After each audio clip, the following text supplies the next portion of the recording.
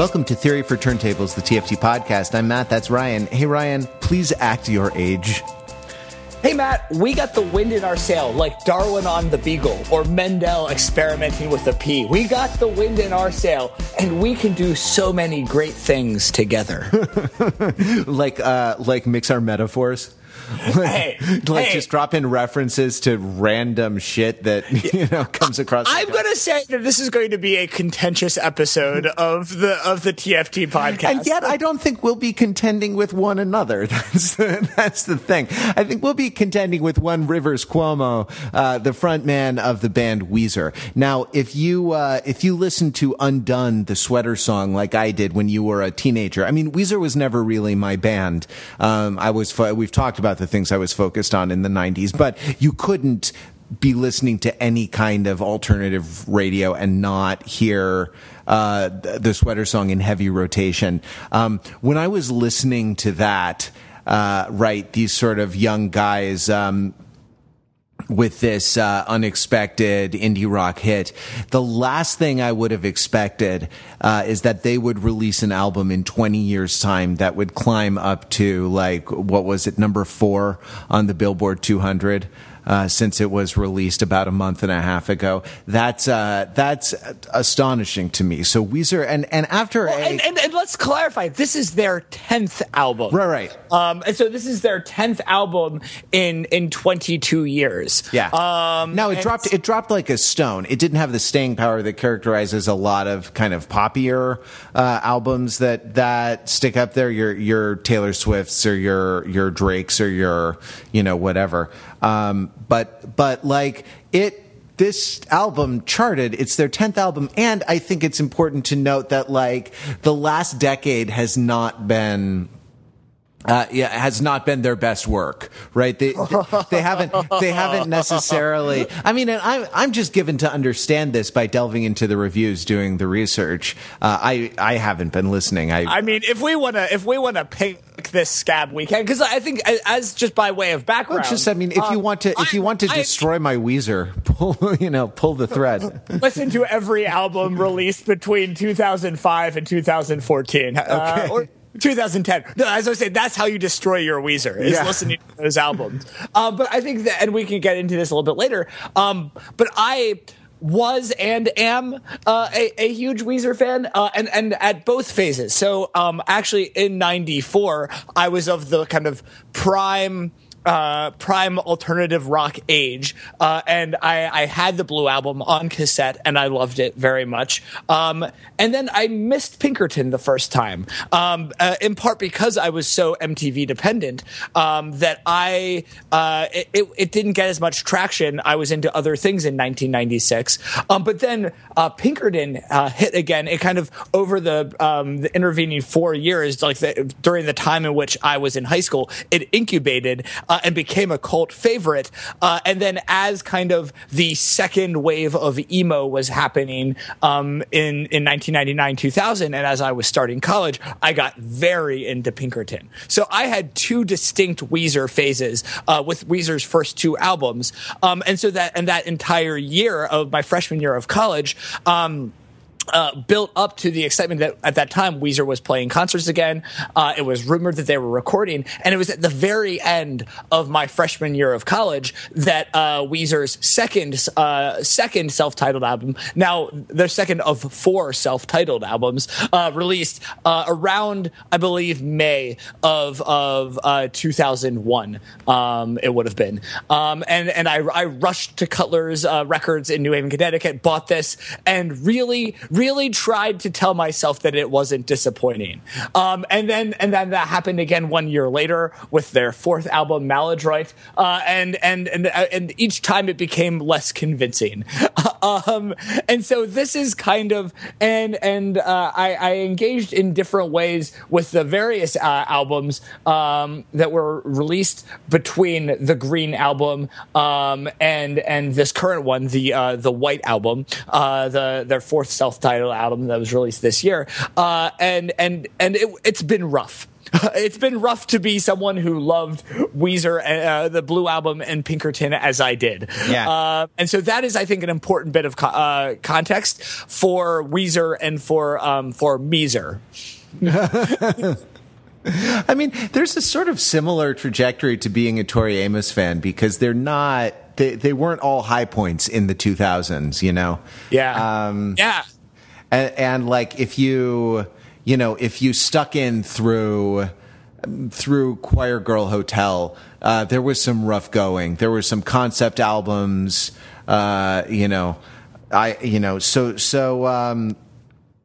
So anyway, I mean, give it a spin for yourself. It's LP length, right? I mean, and that's what maybe that's a kind thing to be said about. No. I don't want to shit all over this record. I only want to shit on this record in certain respects, like in certain in certain very specific respects. But it's it's a pop extravaganza worthy of like Taylor Swift or 5 Seconds of Summer. You know? Oh, Jesus. Oh, jeez. And you said this was not going to be contentious between the two of us. This is the first almost good Weezer album in almost 20 years. So don't take this away from me. I know in a ways that it is more like those things than it is like early Weezer.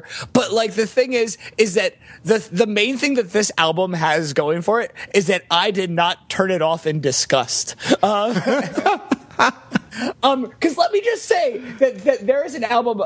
If you don't believe that this is possible, I'll point you to a little album, 2009's Weezer album Ratitude, which is called Ratitude, and the cover is a picture of a jumping dog, and it has a song called "Can't Stop Partying" that features Lil Wayne. So, like, the thing is, like.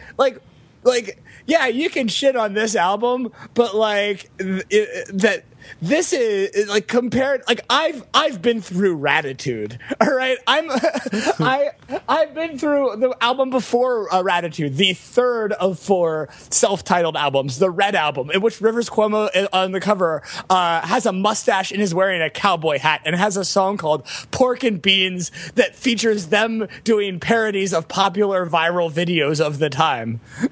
All right. I was there for Beverly Hills.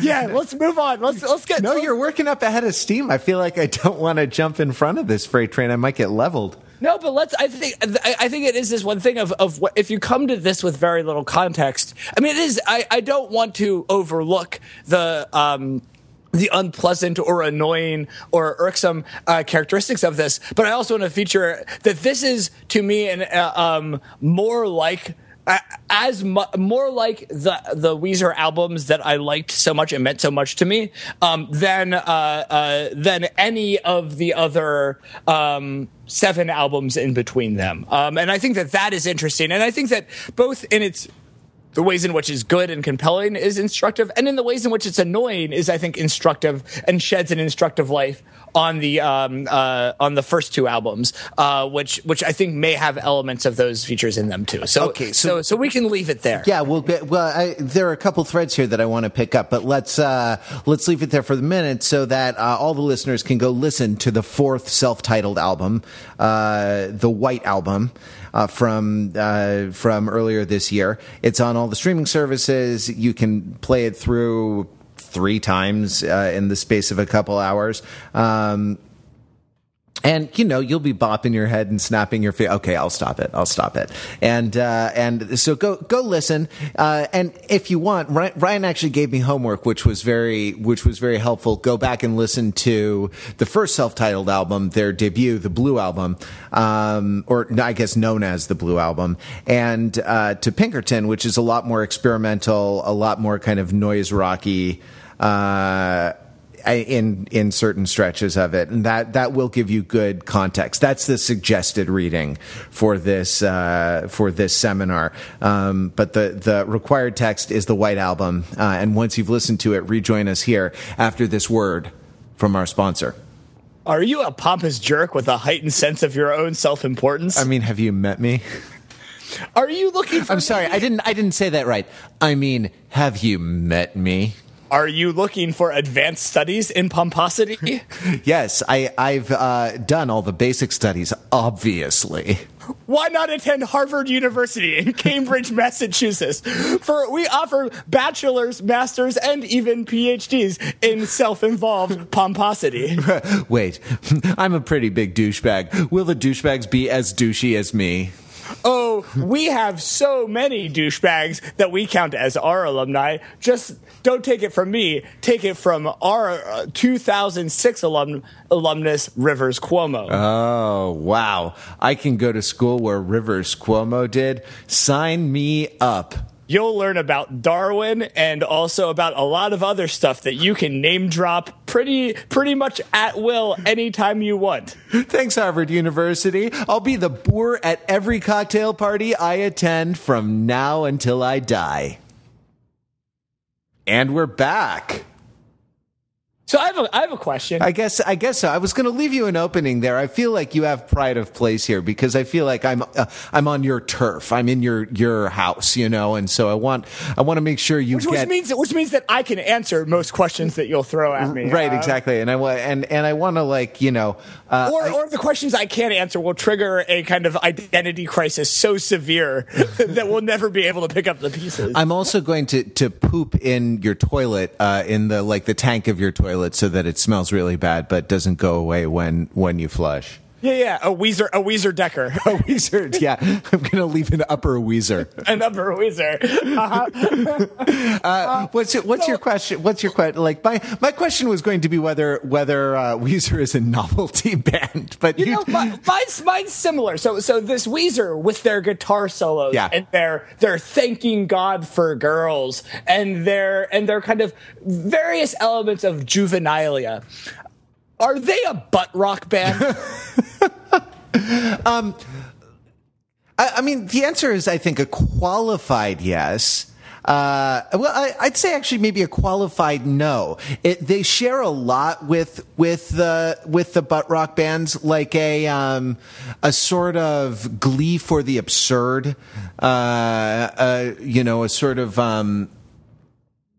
Like you say, kind of a juvenile temperament, but in a very gleeful way, in a very celebratory way, and I think probably like a very self-aware way, as well.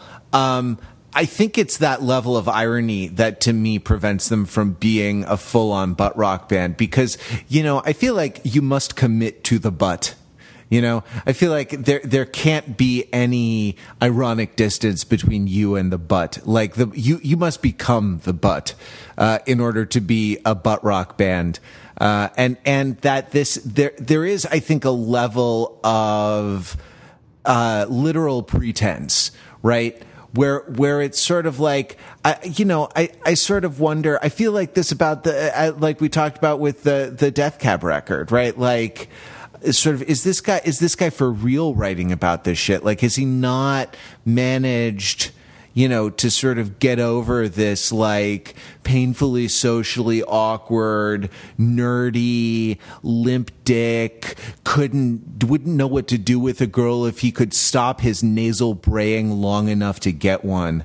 So I'd like to know where in the album you kind of identified these the most, because take Thank God for Girls, because you brought it up. Like, do you really think that guy's being serious? Like, no. yeah, right. And so he's doing a character, right? And it's sort of a parody. But like the target, the target of the parody is not worthy of parody, right? Like, did anyone know that mansplainers were not, highly homoerotic and full of shit, right? Like, did anyone know that pompous assholes weren't big jerks? Did not know, did anyone not know that? Like, why is this a worthy thing to sort of to sort of set our sights on in such a frivolous way, right? Like, that's sort of my feeling about it, and that like this particular, I don't know, that this is the sort of level of pretense, right? Like that there's a thing that is very self-aware that he's doing, that he's pretending to be something, and the place where it falls short for me is that the pretense is not worth the effort. I think like this was and this is probably like the most hooky, and I guess it's the single, right? I'm sort of not aware of. Yeah, I think that's correct. I'm not sort of aware of singles in this particular time, but like, and by the way, if you look at Rap Genius, one of the geniuses annotating "Thank God for Girls" is a certain Mr. Rivers Cuomo, who offers verified annotations.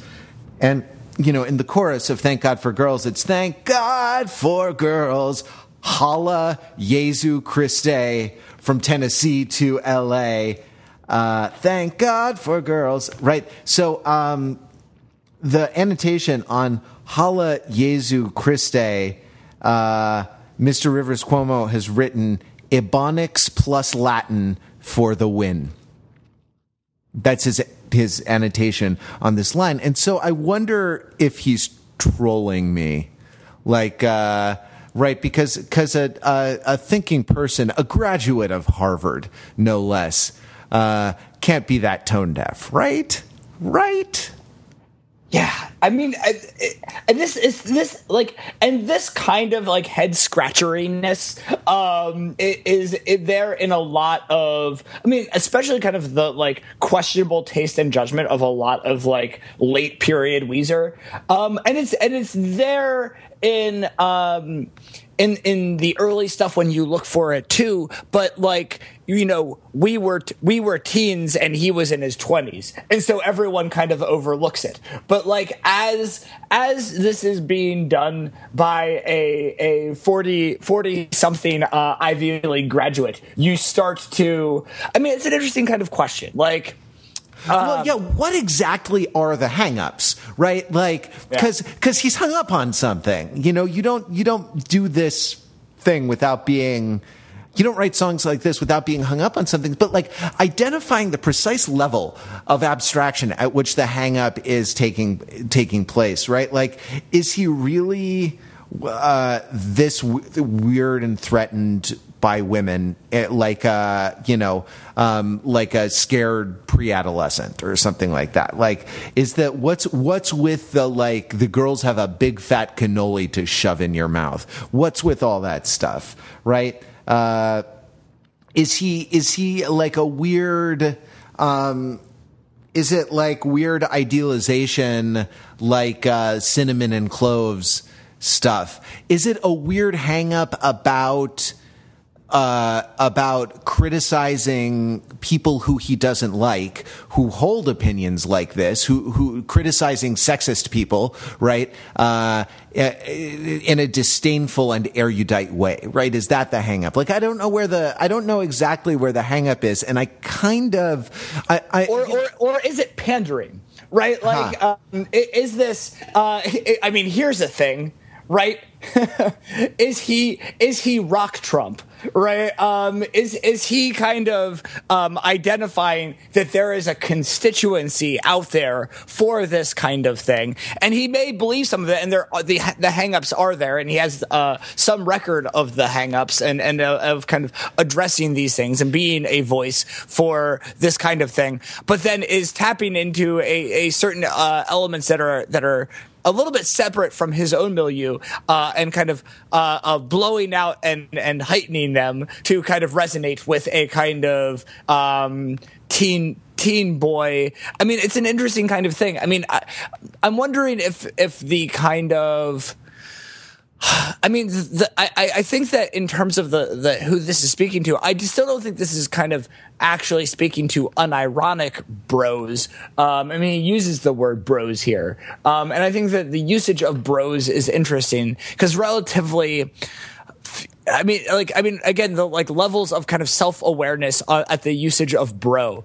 and the, bro being used by bros, but then by it being used to kind of describe people who just to think of themselves as not bros, but then being reused by bros again in an ironic way, right? That there's these levels of brodom, and I think that in there, I think that where kind of this song is positioned, and whether that this is partially what Rivers is, or partially what it's kind of what his kind of the demographic he's pandering to is the beta bro, right? And so the beta bro is someone who does not have the kind of conventional attributes of kind of social status of alphaness, right?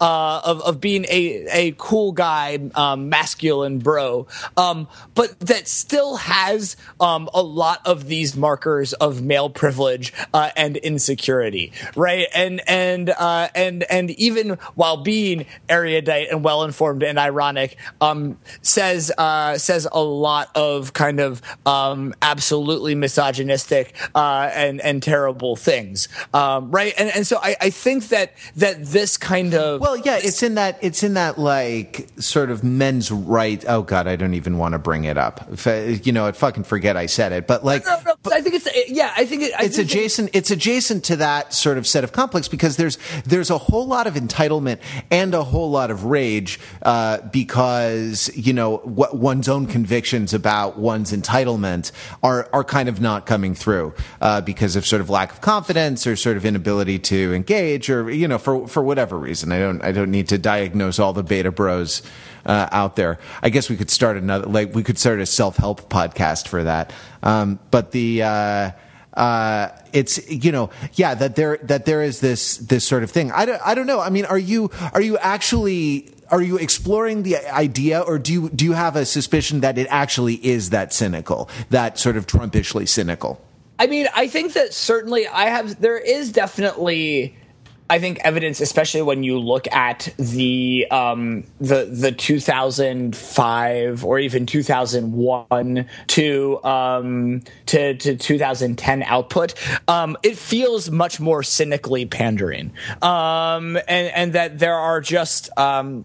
And this is kind of there in the kind of the critical discourse and in the songs where it's because a lot of these songs are written with a kind of teenage level so I think what's interesting about the current the White Album juxtaposed to with the last 7 albums or so is that so the other albums, a lot of them are teenagey, but vague, right? And these are teenagey and specific, but the specifics are of a certain sort of specific, right? That I think that, I mean, for better or worse, like so there are ways in which this album is pretentious, and I think that especially the kind of complex of things around kind of the masculinity posturing and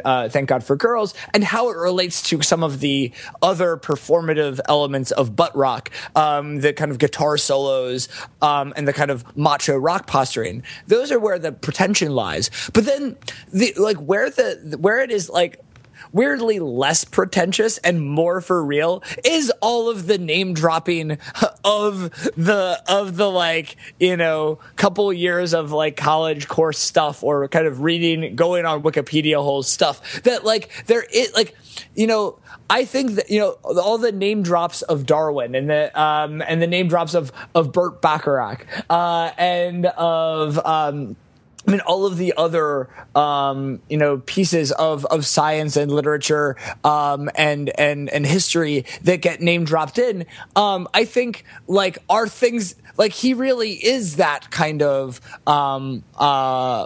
pompous and kind of not even pompous, but he like, I think likes these things, right? He engages, with these things. And there is something, that they are, I think that there's something that works in that engagement compared to the absolute lack of any specificity at all in the other albums. Was it sort of vague, anthemic, kind of mass audience courting sort of stuff? Yeah. Okay, Yeah. I mean, yeah, sure. You're right, and that's like. I guess the thing that is, the virtue that expresses is that it is, you got to be who you are, right? And if who you are is a sort of name-dropping cocktail party boor, right, then you got to be that, right? And exactly, to the extent that you are that, you are doing your job as an artist, which is to sort of self-actualize in public, right? And to self-actualize in public and kind of create these artifacts that kind of give a way in. Like, okay, but like, let's talk about we are talking about Thank God for Girls, but like, if a 14-year-old wrote Thank God for Girls, I would, right, I'm imagining myself like as a sort of benevolent teacher, a benevolent high school teacher or college teacher of a 14-year-old or a 24-year-old writing Thank God for Girls, right? Like, the 14-year-old you would praise for the kind of the manifest potential, that it displays, and the kind of the peripatetic curiosity and, the fat monster hook in the chorus. And would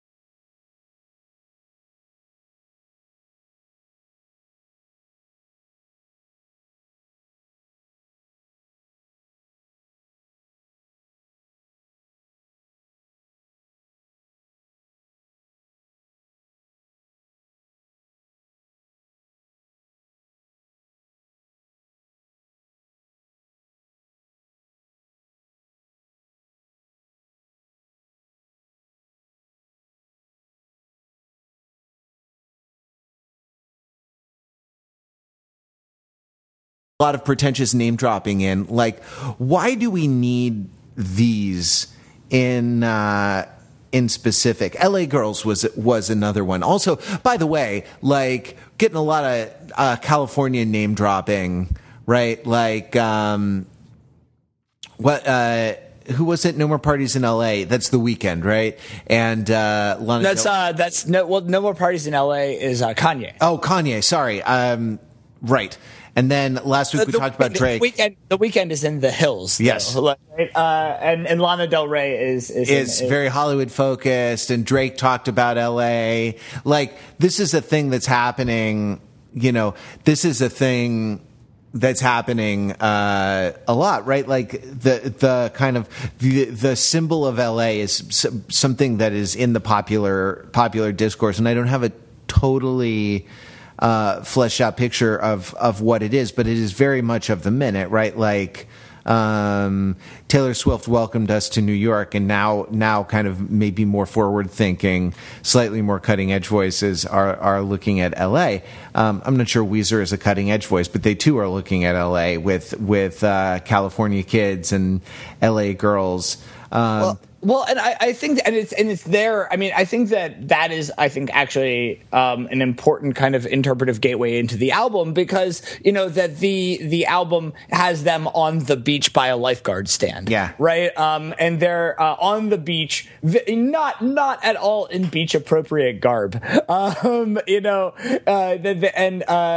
in full on indie rock gear. Yeah. In the shade of the lifeguard stand, like sort of like, oh, this is what a beach is like. We should get to the shade because we are not beach appropriate. Right. But there, I mean, I think it's also so it's like a black and white photo. It's super blown out, so there's not a lot of dark black, right? Like it's really shades of white and very light gray. The band are standing in the shade of the photo is taken, if you assume it's California, the photo is taken facing west, with the lifeguard tower, has a power line coming off of it. On the left is like an old beachcomber in cargo shorts with a metal detector. Right, and on the right are two women sunbathing, laying on a towel, and one is sitting up. Looks like she might be putting on sunscreen or something like that. Right, and that like this is the typology of men and women. You know, this is the kind of the gender dichotomy universe into which the White Album thrusts us. The beachcombers and the sunbathers, right? Yeah, it's someone looking. The men are sort of searching for gold in this quixotic quest, right? And the women are sort of idle and are mostly for looking at, right? Because their experience is not super interesting. They're just sort of laying in the sun. And like this sort of LA girls, please act your age. You treat me like I have the plague. It's the gyre and gimbal in the wabe. The quote from the Jabberwocky. Let's talk about literary reference for a second. Yeah, right. Like, so, okay. Literary reference does two. I mean, it does all kinds of things, but there are two that strike me as immediately pertinent. One is, well, three, I guess. One is it connects you to a tradition, right? It connects you to a long string of poets, and you can kind of choose your tradition by choosing who to quote or who to reference. The second thing that it does is it sort of imports the concerns of a particular work into your work. And the third thing that it can do is set you up as a revisionist to sort of do a better or a different or a, contrasting, or a furthering of the project, the artistic project of the work that you're referencing. So it has to do with your relationship to a tradition of fellow artists. It has to do with a particular subject area, and it has to do with the anxiety of influence and how you relate to a literary tradition. None of these things is happening in the literary references on this record because they're just dropped in. They're not developed.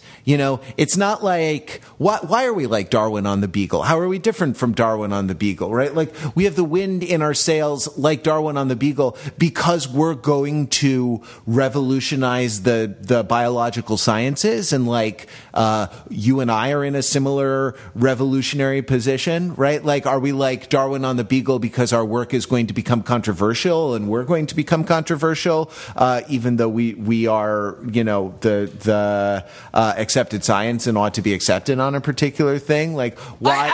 I think this is why they're like Darwin and the Beagle and Mendel. They're making kids. Like, this is the thing. Like, this is actually, here's the deep secret. This is dad rock. Yeah.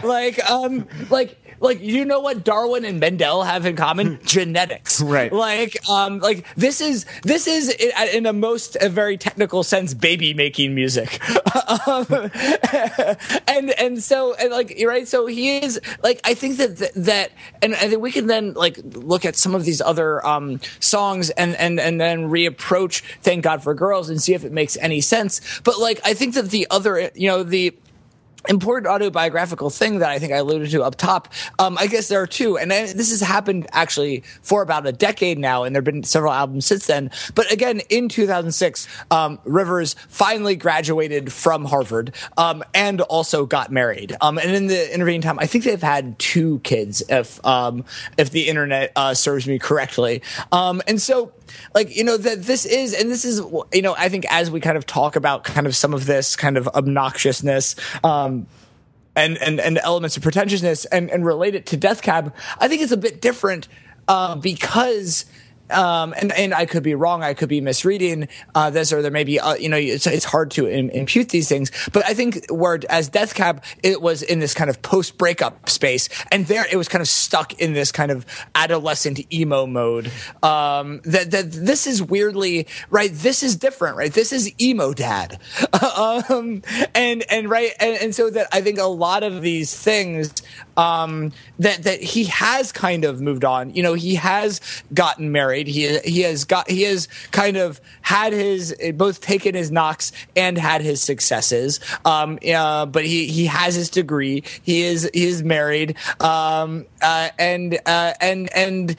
think that is an important context. So if I see there being the kind of a reference of those specific references, I mean, that draws me directly to kind of reproduction and kind of evolution, right? To kind of and both kind of the what parents pass to their children, but even kind of, I don't know, evolution of the self, because I think the other important reference, the purpose of, right, so I think that there is an anxiety of influence here, and there is a connecting to a tradition, but it's his own, right? And that this kind of name droppy reference, whether it's to bands, whether it's to literature, whether it's to science, were touchstones of both of the first 2 albums. And again, it was as a 20-something, early 20-something, not even yet at college, at Harvard, or at the time of Pinkerton,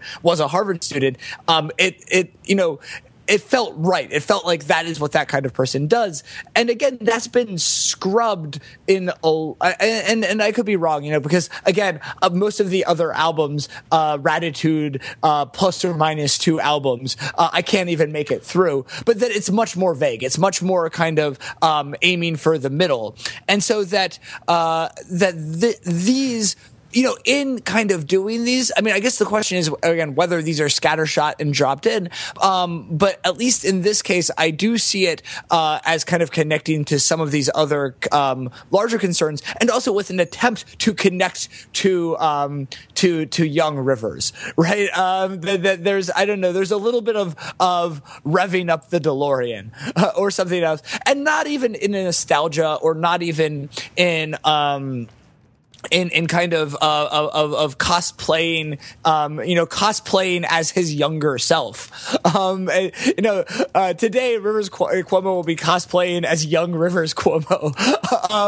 But that there is a bit of trying to understand and kind of reckon with that kind of with the influence of 20-year-old him. And maybe that's what in the most generous reading and the most kind of favorable reading, what Thank God for Girls is, right? Where it is him, like, so yes, it may seem like that kind of beta bro-ish character is not really demanding mockery, but to him it does, because that was him 20 years ago, and that's the him that is famous, and that's the him that people want, right? That weirdly, like, he went in different directions over 7 albums, and nobody liked any of those. So there's a little bit of if there's a kind of ironic giving people what they want, it's I think you see that there, and I see that in kind of contending with the references, and weirdly, that plus some of the sonics are what make it work, because because it is him actually contending with what he did in his 20s, as opposed to pretending that he didn't and just trying to be famous, right? And so I think that's where the kind of what is interesting and compelling about this album exists, because there are something to hang your hat on, even if it's kind of at times head scratching and confounding. I see what you're saying. To me, though, there is like an excellence in reference, right? There's an excellence in metaphor, and it's kind of missing here. And it's in, you know, and yes, okay, right. Like as a young man, he liked kind of scattershot references that were kind of a marker of erudition and this kind of patina of profundity, right? And I just think that even if you're going to return to the spirit of that, like I'm all for non-poppy, like non-generalized pop lyrics, you know. I'm all for a kind of broadening the language of the lyrics, and I think that's great. But there's a sense in which like really good verse works out the implications of a metaphor or of a reference, right? Robert Frost is a master of this, for what it's worth, where he will sort of take an image or he'll play the kind of improv comedy, like if this is true, what else must be true game through a poem, and like the development of that idea, the development of the ideas, and the kind of the arrival at some kind of greater synthesis through really taking seriously the metaphor, not just kind of tossing it off, is what gives a lot of interest here. And, you know, not to just shit on wind in our sail, but like, albatross around their necks is Rhyme of the Ancient Mariner. Acidification wiped out the tiger shark is an image from contemporary science about like animal extinction. It's linked through, I guess, being nautical, right? Let's try to save their souls and trust the man with the Torah. Okay, so Moses has...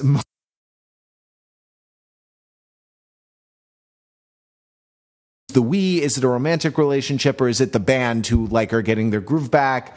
Like Darwin on the Beagle. Okay, it's nautical, it's connected to science, and literally there was wind in the sails of the Beagle, right, when Darwin sailed it. Or Mendel experimenting with a pea. Well, fuck, I don't know what's going on anymore, right? Like, I guess it's science. I guess it's science-y, but albatross is not science-y. You know what I mean? Like, it's not of a piece. It doesn't. And then you get to Sisyphus. Yeah, right? Exactly. Oh, Sisyphus, it roll. Actually, that's like, I was kind of bopping along with that when I was listening to it. That's the thing. I mean, musically, like, I mean, and that's the other thing is that, I'm forgiving a lot of kind of lyrical stuff or kind of it fits as a piece because musically this is one of the most I think, and you know, there's some reviews that kind of contend that the production is too kind of slick and too kind of contemporary poppy, and some of the songwriting is, but I actually think as it comes together, like these parts like not only bop like the kind of top 40, but they kind of bop. And they bop in the way of kind of, especially the Blue album. But I think that for all of its kind of rougher edges in songcraft and recording, Pinkerton has this similar structure. And this has a lot of these kinds of, you know, guitar sound turns where it kind of hits in those higher ranges. You have the Beach Boys inflected vocal harmonies, right? That you have these things that really hit in these satisfying ways, and they're deployed kind of at the effective times within songs and kind of as songs within the structure of the album, right? Yeah. So you definitely bop. I mean, that is like, let's talk about the sound. I think this is definitely the time for that, because like when you gave me the kind of the supplemental homework of going to listen to the Blue album, I had already read the reviews of this that called it out for being overproduced, or that accused it, I should say, of being overproduced. And It is definitely more produced. The vocals are messed around with a little more. There's a lot more kind of processing than on the Blue album, but there is a sensibility. There is like a poppy sensibility that the Blue album has in spades, and this is an evolution, not a betrayal of the kind of the poppy sensibility of the Blue album, even down to some of the falsetto vocal harmonies, right? The multi-tracking of the vocals. I mean, and my God, the guy can write a hook, right? He can write, and that's not, you think that's an accomplishment to be shit on, right? Like, go try to do it. You think it's so cheap an accomplishment? Please, attempt it yourself. It's not, so it's not, to me, it wasn't totally out of left field in that way, right? No, absolutely, and I do think, I mean, just in thinking about like the ability to write hooks and the kind of use of vocal harmony. I mean, I mentioned this in passing, but I think it connects to something we were saying earlier about the California thing.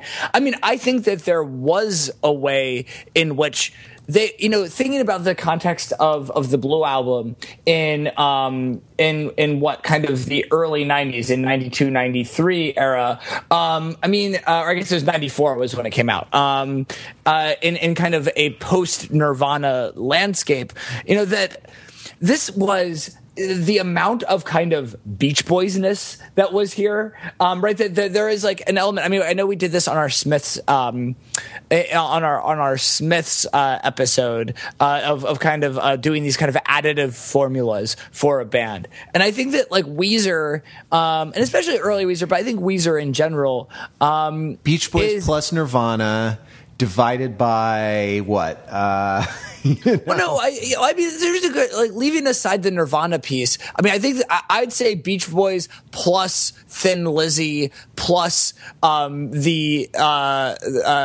Pixies plus the Smiths. Actually, is kind of where I put it. And I think that Nirvana, you get the Nirvana in there because of the kind of mutual ancestor of the Pixies.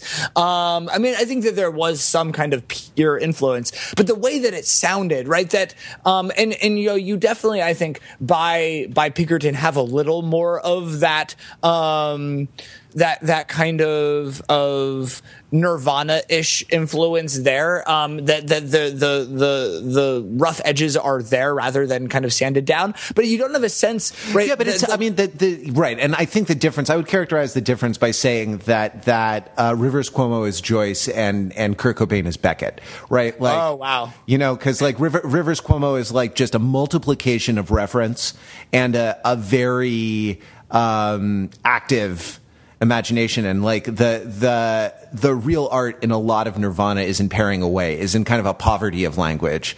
I mean, and like Kurt Cobain, like the most famous Kurt Cobain lyric is probably hello, hello, hello, hello, hello, hello, hello, hello, right?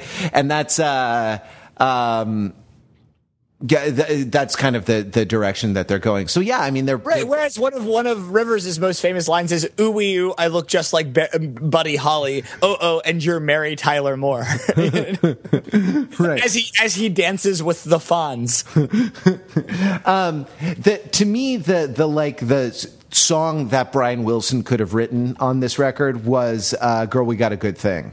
Right. Yeah. In the kind of the chuck harmony, rhythm, in the harmony, in the way like, where this is heading. All the things. And then in the image, like, we're just a couple lovebirds happy to be singing. I mean, there you go. There's an image, right? There you cash out the living. Like, these actually, like, looking at this, these are better lyrics, right? We got a good thing, and I don't see this ending. Do you want to fly, birds? Do you want to flee, right? Fly and flee are a sort of a slant rhyme, or like a kind of what is it? Alliteration, FL sound. Do you want to get away with me? Do you want to face the great unknown? Like that, that's a good. That's a good chorus, and it's the music is catchy, and like this really could be a sort of a Brian Wilson kind of thing, right? Yeah, the other one that and I think it would be interesting to see. The other one that at least sonically has some of that is also is the last track, "Endless Bummer," and that is, I think, is even a more explicit kind of Beach Boys kind of nod. But that's that has the it sounds like Smile. It sounds like Pet Sounds Smile. Yeah, right, exactly. Yeah, it definitely is there, and that's and it also sounds like the Weezer songs that most sound like Pet Sounds or Smile, like specifically from the Blue album, Only in Dreams, right? Kind of has that kind of vibe, and that is one of these kinds of beloved Weezer songs.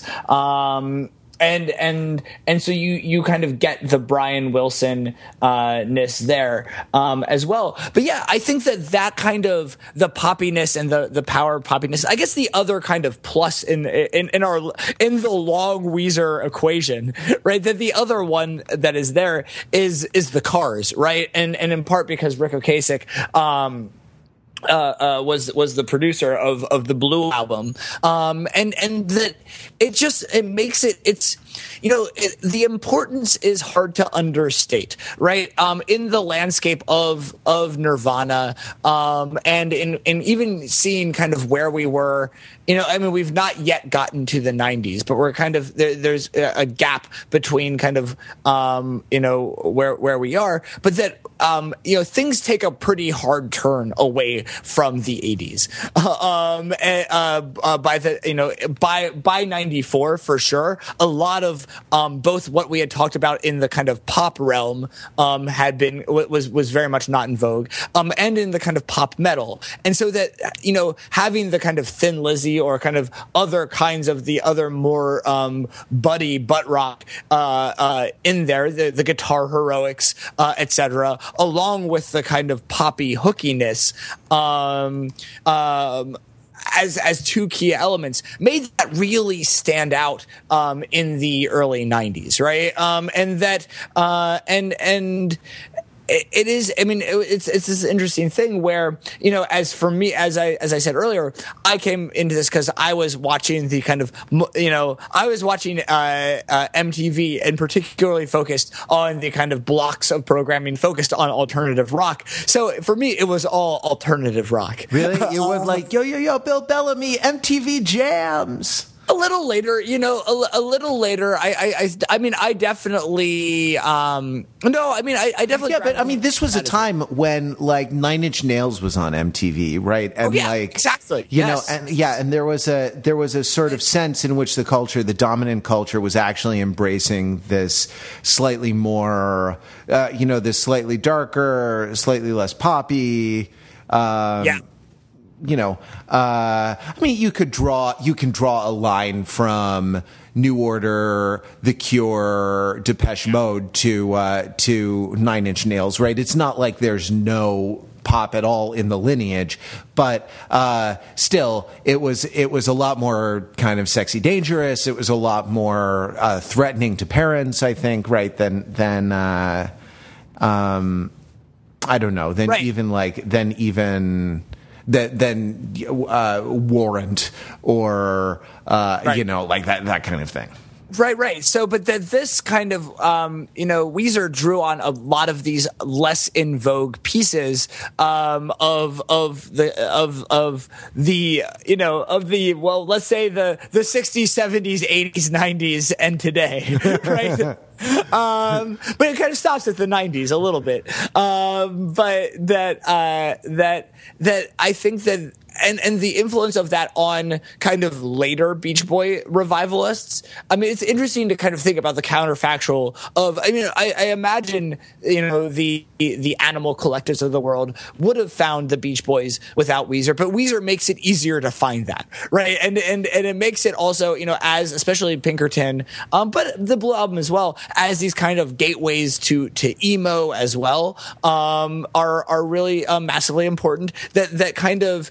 And again, that's part of what happens in that, what feels like a very long 4 years in which Weezer is gone, where they kind of miss the late 90s, and then reemerge. And again, I think what's happening here is the best kind of coming to terms with 90s Weezer that I've seen. And for as much as it is kind of, written and produced by Commitee, they for whatever reason have a committee that gets the earlier works, right?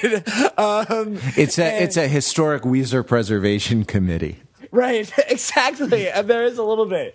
Exactly. They recognize these as the national landmarks that they are, and kind of uses this ability. Obviously there's an audience for this. I'd love to know the demographic breakdowns of who is buying to and listening to this album, and where it is, because there are people. People who were into the crappy album with Beverly Hills on it.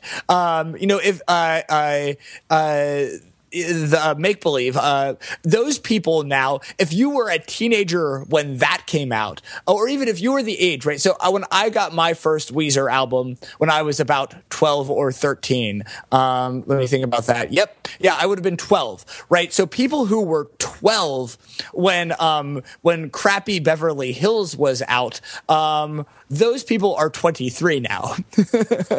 Right? So I'd love to know whether this album is targeted towards the current 12-year-olds, or to the 23-year-olds, or to the 34-year-olds, or to River's own cohort. And not even whether it's targeted, but who is actually receiving the Weezer transmission, because it kind of it cuts across, and I'm just very curious about people of our kind of Weezer fans of our generation, which ones are willing to kind of, the interesting thing about the Weezer Preservation Society, well, it's not just a preservation society, right? Because the Preservation Society would burn everything else down and just leave, and just leave Pinkerton and the Blue Album. So this is kind of an attempt to, it's like Weezer historical reenactments. Yeah, it's kind of like that, or it's kind of I'm trying to think of what historical sites are like this, where you kind of have a skeleton of the historical building, and then you build things that match. So it's restoration, right? It's not even just preservation, but it's Weezer restoration in the way that people kind of do this with buildings or paintings. It's like a historic neighborhood or something with a very strong homeowners association that can tell you what color and what style your house has to be, right? Yeah, exactly, right. And so you can do renovations, but it will only work within a certain set of parameters. And I think that in some ways, the middle 7 Weezer albums show why these standards are important, because if you let people will just put in McMansions if you don't, if you don't put some limits on what people will do, because everyone has good taste for everyone else, but they want they want an infinity pool, right? Right. Exactly. So I guess, go ahead. In that light, sort of returning before we close to Thank God for Girls, it's interesting to think about what he's doing, right? Like that, this is a kind of a historical reenactment, or a sort of a reconstruction of a song in the style of a sort of over-idealized, whiny entitled adolescent young man, right? But that in some of the weird things, with all the shoving of cannolis into mouths and things like this, there seems to be some playing around with the stereotype, right? Like some rejiggering of the norms around this that make it hard to that make it a little more subversive than the manifest subject matter would suggest. Yeah, it's it's like doing a war reenactment, but then also it's like you're doing a war reenactment as a Confederate soldier, and then you're like loudly saying, "Man, this stuff's dumb," throughout, right? Or not even that unsubtle, but it's kind of like you're both reenacting and kind of commenting at the same time, right? Yeah. Uh-oh, there is the Union. I guess we should go shoot them. So we can protect our slaves. All right. Well, on that note, let's call it for Weezer. But very curious to hear reactions to this record, what you thought of it. You can get in touch with us. Please tweet us at TFT Podcast. Hop on the Facebook page, which is Theory for Turntables. Those are run by our social media manager, Amanda, and they contain not just promotional links to our stuff, but relevant background materials that you might find interesting, and also articles, stuff we come across that kind of reflects the TFT sensibility. So if you are a sort of new urbanist TFTer, you will find our links to eighth wave coffee shops, to comings and goings in the world of contemporary music, to articles about urbanism. You'll find all those things interesting. And if you want to have a longer form discussion, go on over to Overthinking It. Find this episode on the homepage. Click show notes, and we'll be down there in the comments talking about Weezer, talking about the Blue Album, Pinkerton, the White Album, the long middle stretch that we don't really talk about, and we would love to hear what you thought of the White Album there, and whether you think we're taking it too far, or whether you share our Ryan's slightly more enthusiastic than mine, my slightly more grudging acceptance of this latest effort from Rivers Cuomo and Weezer. So we'll see you next week. Until then, please keep it real.